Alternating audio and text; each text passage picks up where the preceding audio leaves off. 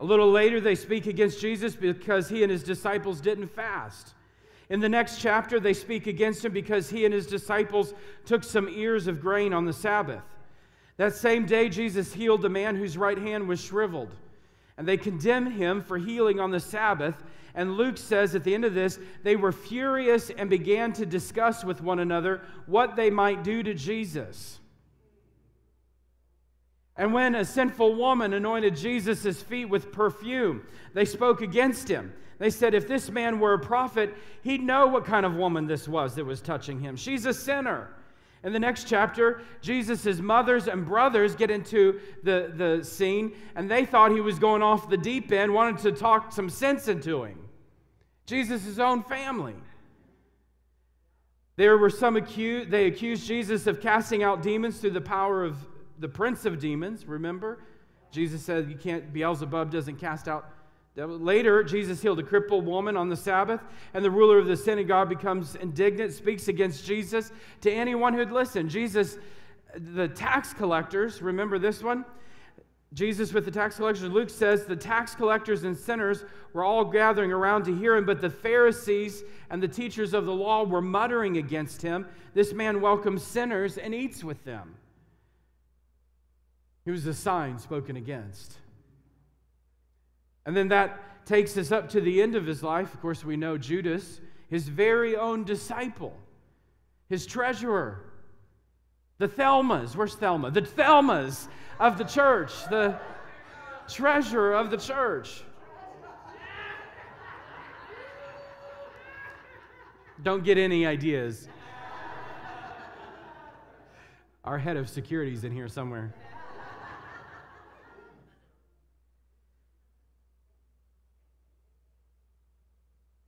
He, Judas,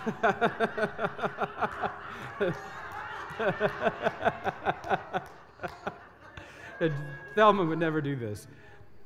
Judas, what's he do? He plots, he betrays Jesus, the man that he had been following, just for just a few pieces of silver.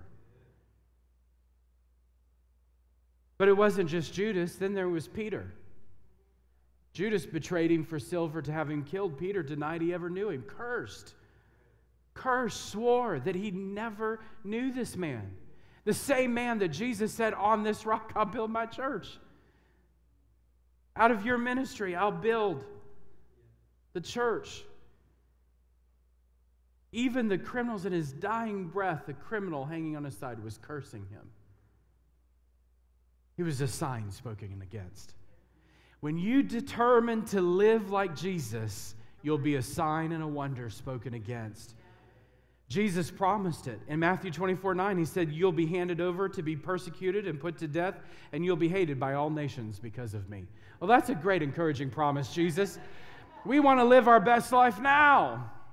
And Jesus' promise for you is you'll be handed over and persecuted to death. That sounds like a great best life now.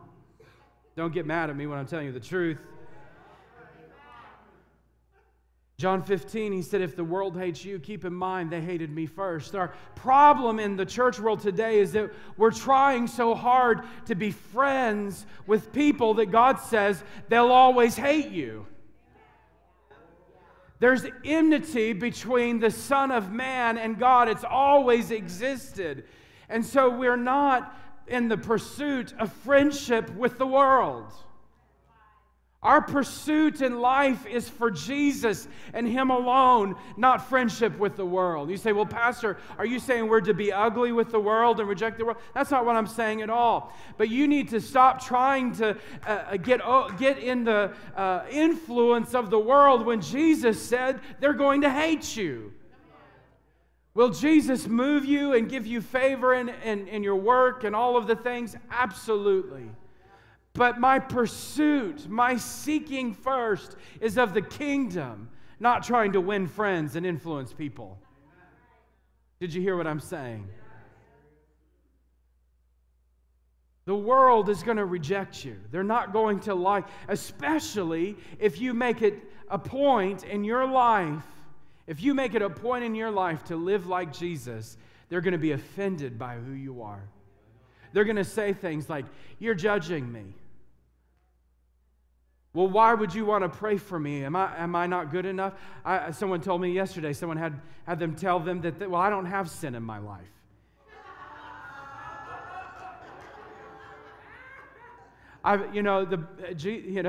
The Bible talks about that he who says they have no sin is a fool. I've never heard anyone actually have the guts enough to say, I don't have sin in my life, but these are spiritual matters discerned by spiritual minds, the mind of Christ and the Holy Spirit. And so, just as Paul tells us, that these things are a conflict. The spiritual truths of the Word of God are a conflict for the natural mind. The Word of God exposes the carnality and the depravity of man, and man doesn't like it. I mean, just think about it. I mean, church people don't like it. We don't want to be convicted. People get mad and leave churches because they get convicted. Let me tell you how many times I've been told, I've been convicted in your church and I don't want to go to your church. Let me tell you how many times I've had people tell me, I don't need more of the Lord. Stop preaching. I need more of Him. I got all I need. Let me tell you the stories. We don't like that. We don't want to be told. We don't want to be challenged. We don't want conviction. But God says, those whom I love, I chastise, I convict. He loves us, and He's pursuing us. And so these things are spiritually discerned, not of the natural mind. And people get offended by that spiritual reality, especially in the world we live. I mean, goodness, if you start talking biblical principles about carnal things in the world in which we live, I don't need to go down a litany of worldly principles. I mean, we can touch everything from politics to abortion to homosexuality, all the things. You can go down the list and what the Bible says about all of those things, right? And it offends people. It offends the mind. It offends the carnality of humanity. So don't be surprised when the world hates you. Don't be surprised when those things happen. Does it mean that we intentionally tried to get in arguments and all of those things? No, that's not what I'm saying. I'm saying Jesus said, if they hated me, they're going to hate you. If they're going to be offended by me, they'll be offended by you. Revival always causes conflict. When we talk about being people of His glory, when we talk about being people who pursue His presence, it always causes conflict. If you look at revival, everybody says, I want revival. Well, there's a cost to revival. I want our church to be a place of His glory. Awesome. There's a cost to pay for that. And one of those costs is your reputation. One of those costs is it's going to be messy. One of the costs is that you're going to be one of those people, like on the day of Pentecost, they looked at and said, oh, they're drunk. It's 9 o'clock in the morning and they're absolutely wasted and they're rolling around and laughing and praying in this unknown language. What are they doing? They're foolish, they're drunk, they're intoxicated. You become one of those people. You become one of those holy rollers, one of those people that are unusual, one of those people that believe in the power of healing, one of those people that believe in the power of salvation, one of those people that believe in the power of prayer. You're one of those people. Yeah, absolutely I am. Proudly, I am one of them. But revival comes at that cost. You have to acknowledge there will be people who will criticize. Every revival in history, you go back and you find the criticisms of the worldly people. You find criticisms not just of the worldly people, you find criticisms within the church. Pastors attacking the move of God. Goodness, if I could tell you story after story of pastors who've spoken against me, spoken against our ministry. Oh, that's where people fall on the floor. Why did they fall on the floor in that church? Why did they laugh? That was a good one too. Why did they laugh? I've heard that a lot. Why do they laugh in your church? Well, would you rather them be depressed? Would you rather them be going out committing suicide, being sad and lonely and fearful? I'd rather them come in and find the joy of the Lord, be delivered, be set free. I'd rather them come in and find peace and change their world. I finally told one of them one time, I said, can you just leave us alone? I did. I called them. I said, can you just leave us alone? Because the people who are falling on the floor laughing are getting up and going and changing the world. So just leave them alone. So criticisms are going to happen. And it happens for a couple reasons. It happens because people don't know. It happens because they're just ignorant. They don't know. And I don't mean that negative. They just don't know that they don't know. They don't know that this is a sovereign work of the Lord.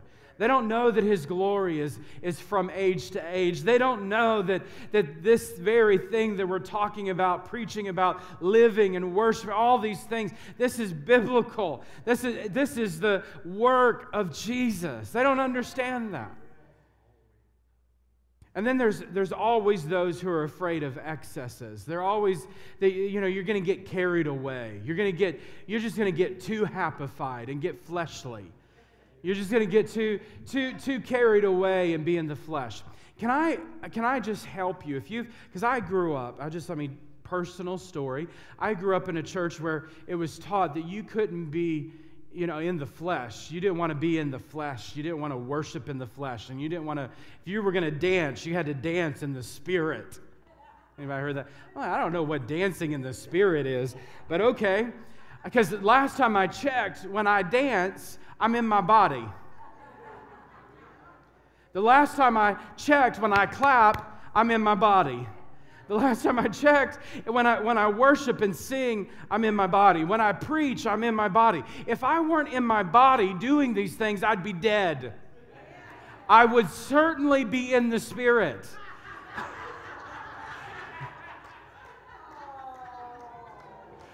But while I'm in this world, in this life, I'm in the flesh. And I worship in the flesh. I tell my body, you're going to dance unto the Lord. I tell my body, you're going to sing to the Lord. I tell my body, you're going to clap unto the Lord. And that, my friend, that's not excess. That's Bible. That's biblical order. That we worship God in the fullness of His holiness. The fullness of His holiness. That's what we're called to do. Now, what people have done, when Jesus said the Father, let me just extrapolate where that comes from. Jesus said, my Father is seeking those who worship me in spirit and in truth. And so what the church has done over the years is they've taken that phrase, in spirit, you've got to worship in the Spirit, and they've twisted the meaning of what Jesus said when He was speaking to the Samaritan woman. What He was saying is it needs to be directed. Your worship is Spirit-led. Your worship is Spirit-led and in truth. The word He used for truth is reality. That you worship in Spirit-led reality of who God is. That's the kind of worship He's looking for. So what that means is, well, what's the reality of who God is? Well, His Word tells you. His Word tells you who the reality of is, who He is. And so the Holy Spirit illuminates as you worship that He won't fail. He takes the Scripture. This morning as we were singing, He won't fail. The Holy Spirit takes that and illuminates that in your heart, and you worship out of that. It's not worship in the flesh. What the church in historical terms has meant is that we worship out of our hype, out of our emotion. And unfortunately, it's the very thing the church has become. That we worship out of hype and emotion. There's some sort of performance that motivates us to worship. We got to sing the right song, have the right lights, enough fog in the building to make it ambient enough to worship. That's not worship. That's not Spirit-led worship. That's performance. That's the very thing that Jesus was speaking against. Do you hear me? But the thing that He was saying, is this helping anybody? The thing that He was saying is that we're Spirit-led in our worship. The Holy Spirit illuminates in our heart the goodness of God, and it overflows in worship. Amen. Good preaching, Pastor. I'll keep going. So people are worried. The whole point of all that is that people get worried about excess, that you're gonna get carried away. Well, get carried away.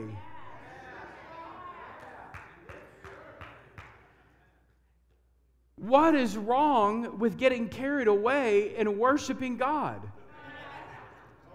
You can't exaggerate Him. You couldn't, and all of your dancing and shaking and jerking and worshiping and singing and all the things could not worship Him enough. You just can't never get there. You can't ever get there. You can't get to the end. He's eternal.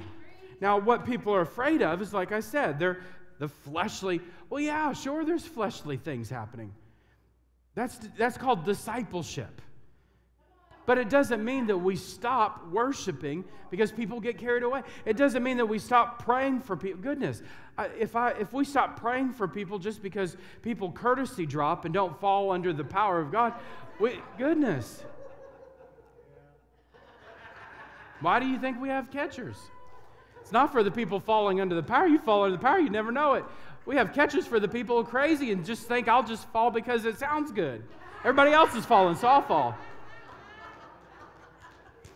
I've watched people hit concrete and not even know it. I've watched people hit solid pews and not even know it. I've seen pews break and people not even know it. Under the power. When God touches you, you just go with it. But people are afraid of access. If that were true in the New Testament church, then there's great New Testament examples of this. In the New Testament, they would stop selling their possessions and giving out money and support to all of the people. Remember Ananias and Sapphira? They got a little carried away. They abused what God was doing in the church in that moment, and they went and sold their property and kept some of it for themselves. God handled His business. They died in church in front of the preacher. God handled His business. He always does. I've never been worried about people who rise up against me because God has a way of handling His business. If I don't profess to be perfect, but if it's God, I'm not worried. He's got it covered. So if we made a determination on every person that stopped doing things the right way and said, well, let's just stop, then we would do nothing. People, I've had people say, well, why don't you stop this or stop that? If I stop every single thing that happens in service publicly, nobody would do anything. Everybody would be terrified to breathe. We had someone one time, I'll tell you the story and I'll move on. I've got so many stories. But we had this, I don't think she's here. If this woman's here, just forgive me. This isn't meant to be offensive. We had this woman one time, it's hilarious to me, that's why I'm telling it. We had this woman one time come into the service, and she thought she could get this was probably in the first 6 months of us being here. She thought she could get everybody up and dancing. And I was over here worshiping, and I saw this lady, she was over here, and she started making her way up the aisles, trying to get people up to dance with her. And you have to understand, our church was not what it was then, what it is now. And this is 8-9 years ago, and we were by far not what we are today. And it was a totally different Baptist church. Anyway, so when I saw that lady walking through, I thought, sweetheart, if you could get them up and dance, more power to you. Knock yourself out. And I had people get mad at me and send us letters and emails and all sorts of stuff. Why didn't you stop that woman from trying to... She was just trying to dance her heart out with Jesus and trying to get people to engage with her. Now listen, don't go around trying to get people up and dancing if they don't want to dance. Don't misunderstand me. Do not do that. But if you have some friends that you want to get together and dance around the front and worship, I'm okay with that. But oh my goodness, crazy things. And if we would have said, no dancing in church, stop that woman, cast the devil out, get her out of here. I promise you we would not be where we are today. So there is a place. Now, did we disciple on the backside? Absolutely we did. Did we help people on the backside of that? Absolutely we did. Did we have leadership conversations about that and how to handle it in the future? Absolutely we did. But if we stop everything because somebody gets a little crazy, we would do nothing. Another good example in the New Testament church, Paul actually writes to the Corinthian church about this. It's a great problem. It's a great one. And, you know, we read out of 2 Corinthians about the Last Supper, right? Paul says, I received from the Lord that which was, you know, all the thing. And he goes into the whole dissertation about the Last Supper, right? Well, do you know why he was writing that? If you read the preceding verses, the problem at the Church of Corinth had a lot of problems. Like they had issues. They had some issues. they had some issues, but they had issues of excess. One in a lot of areas, but that's all I'll say about that. But one of the issues of excess that they had was that people wouldn't wait to receive communion together. When the Lord's Supper was served, everybody would just do it on their own, and there was no unity in it. And so Paul's instruction to them was, you need to wait for one another. You need to receive communion together. The whole point of this is about doing it together. And so had they decided, the early church decided, well, because we have a church over in Corinth that can't handle communion right, we just need to stop the Lord's Supper. Right? How much error would they be in? So things like that are going to happen. And it causes people to criticize when they don't understand. There's people that criticize because revival doesn't come in the way they expected. Oftentimes it looks like, I wanted to be the host. I should have been the pastor. I should have been the evangelist. That should have been my church. Or it should have happened this way. Can I just tell you, God will do what He wants with the people who are hungry whenever He wants. And we say, more Lord. We welcome that. And so there are times, there are biblical principles. You know, there are biblical principles, for example, about spiritual gifts. There's biblical principles as pastors and leaders that we follow. We look to the Scriptures to give us guidance. But a lot of times we get so enamored with the mechanics. Well, this should work this way, and if it doesn't happen this way, then it's not God. Is that true? We get so caught up in the mechanics, we have to stick to the Word of God.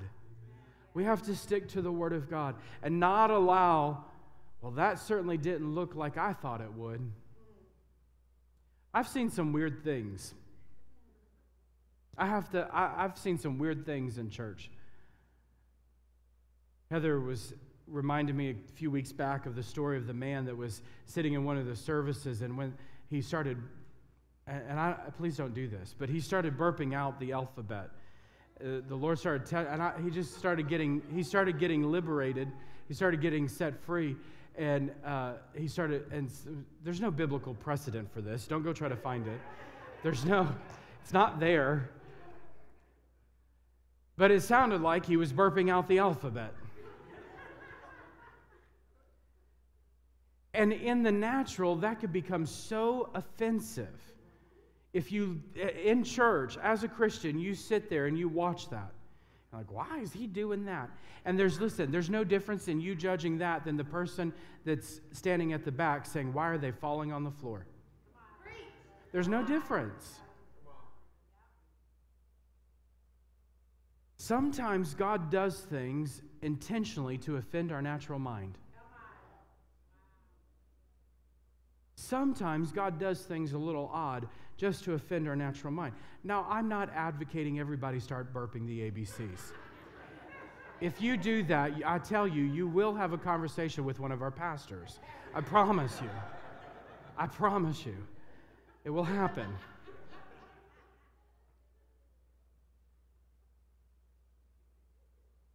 And it won't be a negative conversation. It'll be, what was God doing? It will. We're not coming in to beat you up. We'll just say, what was God doing? And you better have a scripture.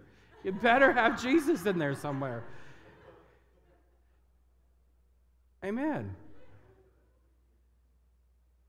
You know, maybe there's a verse for every letter of the alphabet. He's Alpha. Hey. He's the beginning and the ending. He's my conqueror. Hallelujah. He's my deliverer. Praise Jesus. I don't know. Who knows?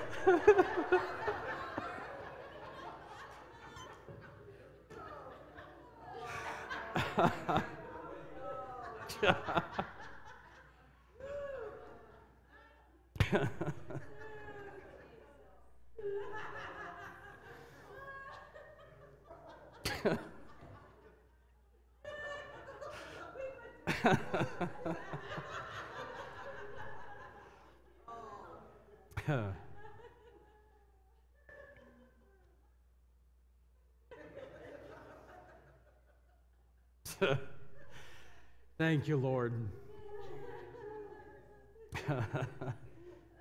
2 Timothy. 2 Timothy tells us, Paul's writing to Timothy, he says, understand this, that in the last days there will come times of difficulty. You're going to face it. You're going to see it. In the last days there will be days of difficulty, for people will be lovers of self, lovers of money, proud, arrogant, abusive, disobedient to their parents, ungrateful, unholy, heartless, unappeasable, slanderous, without self-control, brutal, not loving good, treacherous, reckless, swollen with conceit, lovers of pleasure rather than lovers of God, having the appearance of godliness, but denying its power. This is church people. This is church people. This is a warning to Paul about church people in the last days. Pay attention. So we know that there's going to come a time. The Bible talks about the great falling away in the last days. The Bible talks about the Laodicean spirit, this pervasive falling away, that the love of many will grow cold. There will be people who are offended by truth because they'd rather live this list, they'd rather live this way, as Paul's telling Timothy, this is what's going to happen. But we understand, as Simeon said, you're a sign and a wonder that will be spoken against. The power of God, the work of God in your life, God with us, Emmanuel, you will be a sign and a wonder. Isaiah 9:6 says, for unto us a child is born, a son is given, and the government will be upon his shoulders, and he will be called Wonderful. Wonderful. What does that word wonderful mean? A sign and a wonder. This Savior, this Jesus, the work of God in your midst will be called a wonder and a sign. The work of God among you is a sign and a wonder. Wonderful. The wonderful God, Emmanuel, God with us. And Isaiah 7:14, the Lord himself will give you a sign. He's working in our midst. Jesus, the sign of all signs, the wonders of all wonders. Isaiah 7:14 says, he will give you a sign. The virgin will conceive and bear a son and call his name Emmanuel. You have the sign, the work, the wonder of God in your midst. So when we yield to the work of Jesus, we're yielding to the work that he's a sign, he's a wonder, and will be spoken against. Luke 2:12, and this shall be a sign to you. You'll find this baby wrapped in swaddling cloths. He's a sign to you and I. He's a sign to this world. And when he works through us, he's using you and I. He's moving in our midst. We become signs and wonders to the world around us, just as Christ was, just as he was Emmanuel, God with us, and just as he was a sign and a wonder, and we become signs and wonders to the world around us, we become a rock of offense. We become a rock of offense spoken against. In Hebrews 12 and verse 3 it says, consider him who endured from sinners such hostility against himself, so that you may not grow weary or faint-hearted. What happens, if you just leave that verse up there for a moment, what happens?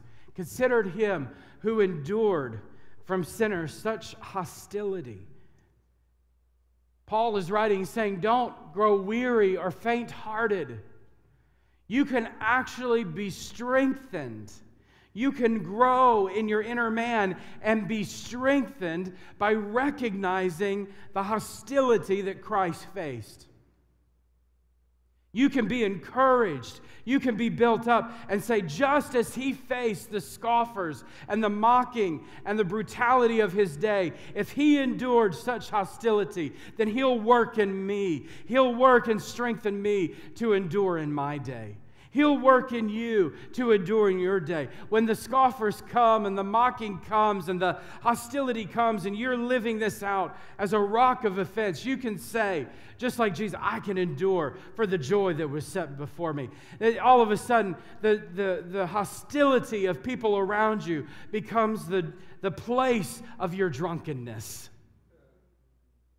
I'm not talking about natural intoxication. I'm talking about drinking in the river of his intoxicating love. It's there in that place. When you hear the insults and the slanders, what do you think happened on the day of Pentecost when they heard people saying, they're drunk? Look at those people. It didn't stop it. It caused it to spread. It caused what God was doing. It caused his power and his love and the demonstration of his glory to just fan into flame and spread.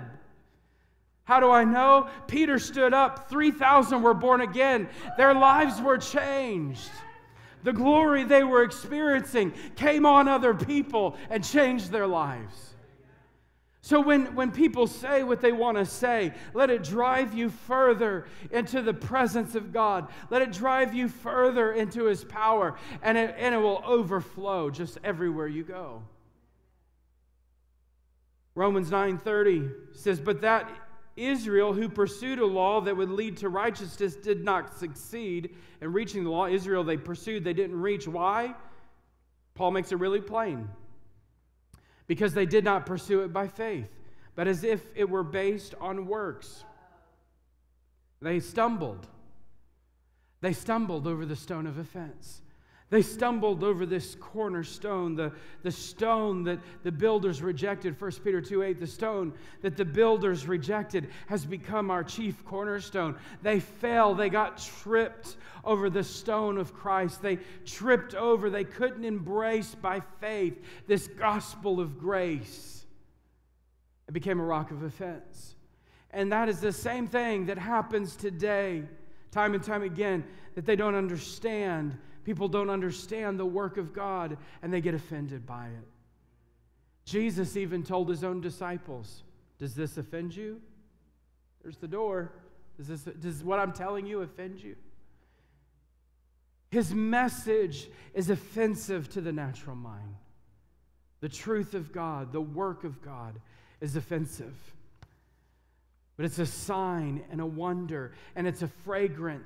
It's fragrant to those of us, the Bible says, to those of us that are being saved, those of us that are being changed, those of us that are being transformed. This work of God is a fragrant offering. It's the sweet-smelling aroma of his name. It's the oil poured forth. It's the river of his presence. It's the fire of the Holy Ghost. It's the wind of his presence. Come on, somebody. It's the cloud of his glory. Those things to us, they're not offensive. It's the very things that we embrace and say, God is with us. Emmanuel, God with us. He's a sign and a wonder. He may be a rock of offense, but to me, he's a sign and a wonder. He's wonderful, Counselor, mighty God, everlasting Father. He's working in me. He's changing me. He's working in our church. And we love it and we embrace it. So there will always be those who love and embrace him and those who will find him offensive. But today we find him as the oil poured forth, as the river of his presence, as the cloud of his glory. So what do we do? What do we do that we know that he's a sign and a wonder? What do we do? Jesus, number one, is our sign. Jesus is our sign. He is the wonder. We don't need any other signs or wonders. I thank God that out of his presence, out of who he is, flow signs and wonders. I love that out of his very nature, the essence of who he is, comes healing, comes joy, comes peace. And these aren't just concepts. He manifests himself in those ways. He manifests himself in healing. He manifests himself in peace. He manifests himself in joy. He manifests himself in all these ways. Signs and wonders. He is a sign and wonder. And so when he shows up, signs and wonders happen. I don't pursue any of the signs and wonders, all the things, right? Because he is the sign. He is enough.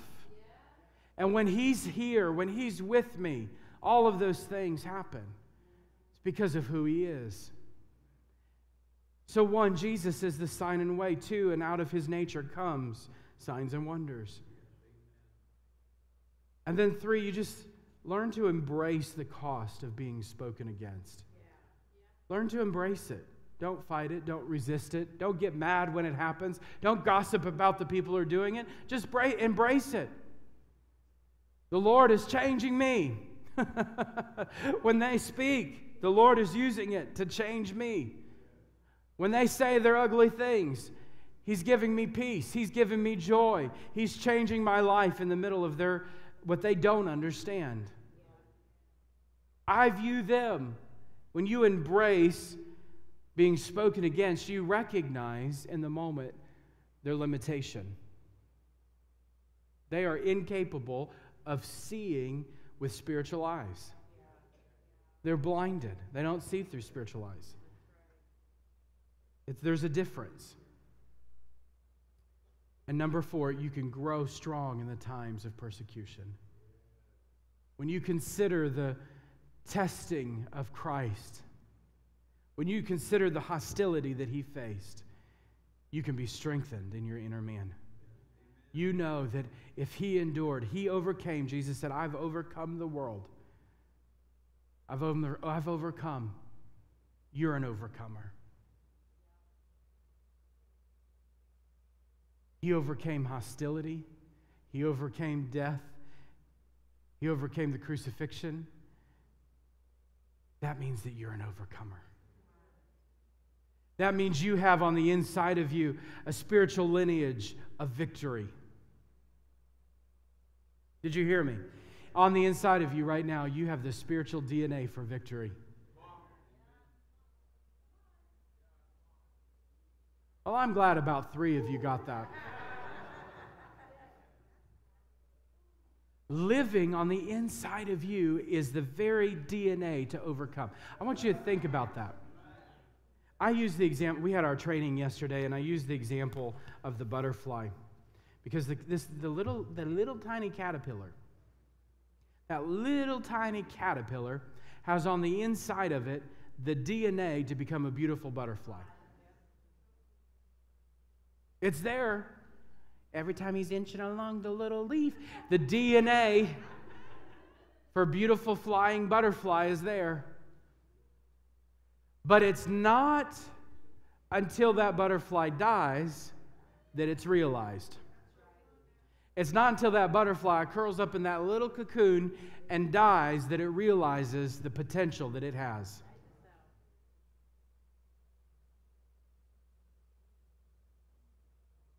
So you have on the inside of you DNA.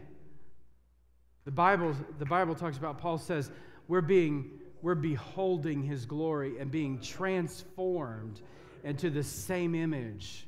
We're being metamorphosized is the Greek. We're being changed into the same image.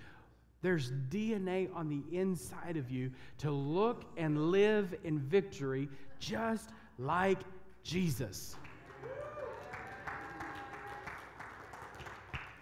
So what does hostility and offense and all those things, testings do? Pushes you into your cocoon. It pushes you into the cocoon to say, die, baby, die. Let the glory emerge. Let the beauty emerge. Die, death to self, and let the glory of God emerge. Amen. Amen. Y'all are too good. I feel like I could just keep preaching. Why don't you stand to your feet? Worship team, keep coming. Come on back. We just keep on going. Changed, transformed.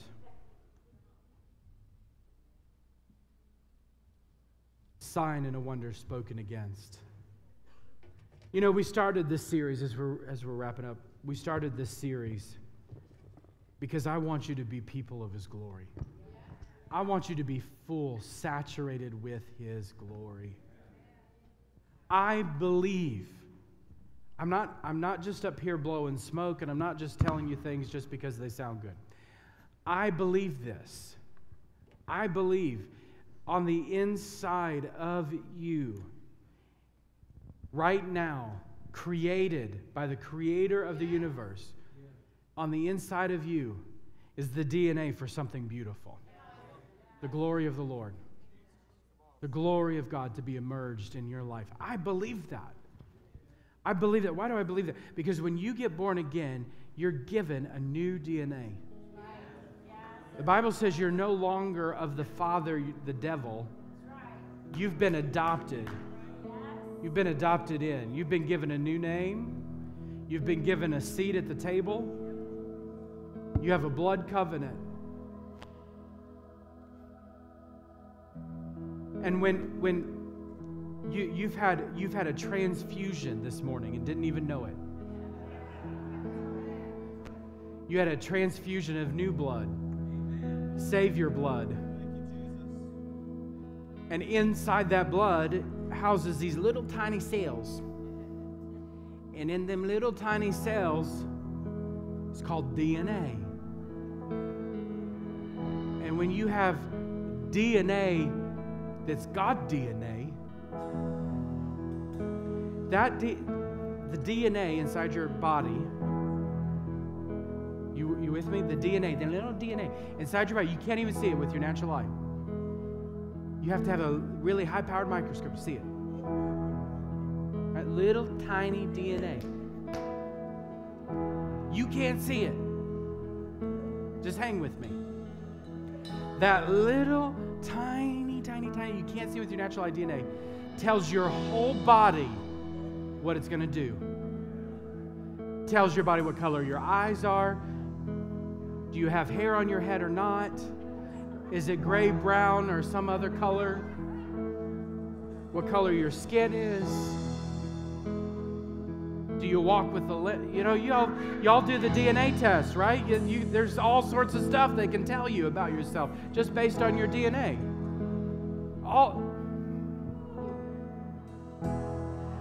If I were to extract your spiritual DNA this morning, it'd tell me a whole lot about you. It'd tell me how you're born again. It'd tell me how you're victorious. It'd tell me how you're sealed for the day of redemption. It'd tell me how you're full of the goodness of the Lord. It'd tell me about the faithfulness of God in your life. It'd tell me about the glory of God in your life. It'd tell me that you're the workmanship of God created in Christ Jesus. How do I know that? It's all right here in the book. It tells me what your DNA is. So that's who you are. That's who you are. And so my point in saying all that is, I believe that you are carriers of His glory. If you're born again here this morning, you're a carrier of the glory of God. Now, here's another fascinating thing about DNA. When you're a little baby, is the DNA inside of you to be an adult? Yeah. Your DNA doesn't change when you hit 40 or 50 or 60 or 70. DNA doesn't change. It's static. It's all pre-programmed. It's all in there. So when you're a baby in Christ, the DNA to be a grown adult in Christ, mature in Christ, experiencing it's all there. It's all there. The question is about maturity. Have you matured? Have you grown up? Have you developed? So you might be looking at your life today saying, well, Pastor, I hear you. I'm a carrier of the glory, all the things, but I don't see it. I'm not seeing it yet. Well, how mature are you? Doesn't mean that it's not there. Doesn't mean that the glory is not there. Doesn't mean that the DNA isn't already programmed for the greater things of God in your life. It's just that you haven't embraced it yet. You haven't seen it yet. You haven't seen it manifest yet. And the way to get there is to grow up. To grow up. You got to move from being baby to adult. Yeah. So, I believe it's there. We're going to pray for a release of DNA this morning. A release that things that the Lord's promised, things that the Lord has spoken over you will begin to come to fruition. That the things that are programmed on the inside of you, come on, the altar is open. We want to pray this morning. Lay hands on you. Believe this. The Lord, I want to come into agreement with you that the things that have been spoken, that you've been waiting on, that are resident in your heart, resident on the inside of you, come on, come to pass. Come on. We're going to lay hands and pray for folks. Come on, come quick. Don't wait, don't look around who's coming not, you just come. Come on, I know you haven't, I know you're not all the way there yet. You haven't been made perfect, so I know some of you are close, but you have something.